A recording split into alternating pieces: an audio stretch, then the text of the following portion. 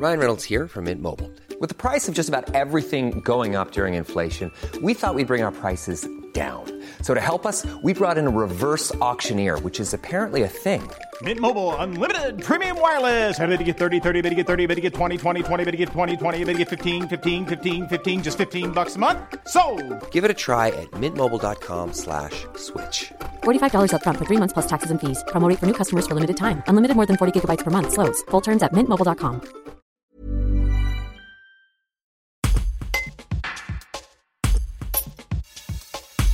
L'Ardéchoise 2022, événement cyclotouriste, sportif et festif mi-juin dans toute l'Ardèche, innove cette année. Les parcours de l'Ardèche verte, du mercredi 15 juin, s'ouvrent au vélo à assistance électrique. Frédéric Gondran, le directeur, explique pourquoi cette nouveauté va permettre d'élargir le peloton, tant au niveau de l'âge que du profil des cyclistes. Un reportage d'Étienne Gentil.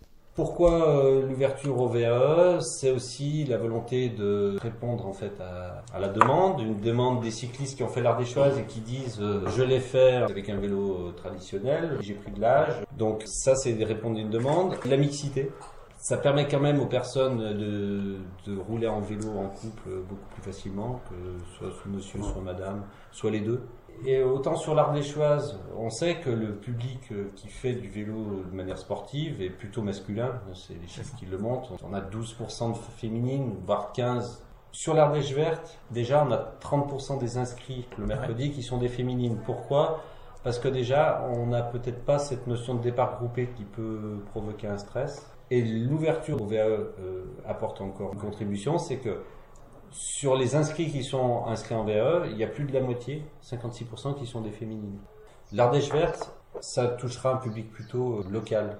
À 70%, les gens viennent de la région. C'est pour un public un peu plus âgé aussi. C'est le mercredi. Le VAE s'y prête quand même bien. Des gens qui transporteront leur vélo assez facilement parce qu'ils ont 50 km ou un peu moins à faire. Il y a une vraie envie l'année prochaine et dans les années futures à avoir 2 événements presque. Un événement de masse avec un petit côté encore compétition qui serait le samedi et puis un événement peut-être plus accessible le mercredi qui va sur ces circuits du Nord Ardèche et des départs qui se font au fil de l'eau donc avec moins de tension de peloton.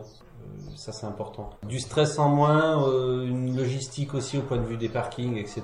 qui est beaucoup plus simple parce qu'on a moins de monde. Et on garde ce côté festif parce que les villages qui sont traversés de l'Ardèche verte et de la Drôme sont très dynamiques et on va le voir encore cette année. C'est impressionnant en fait.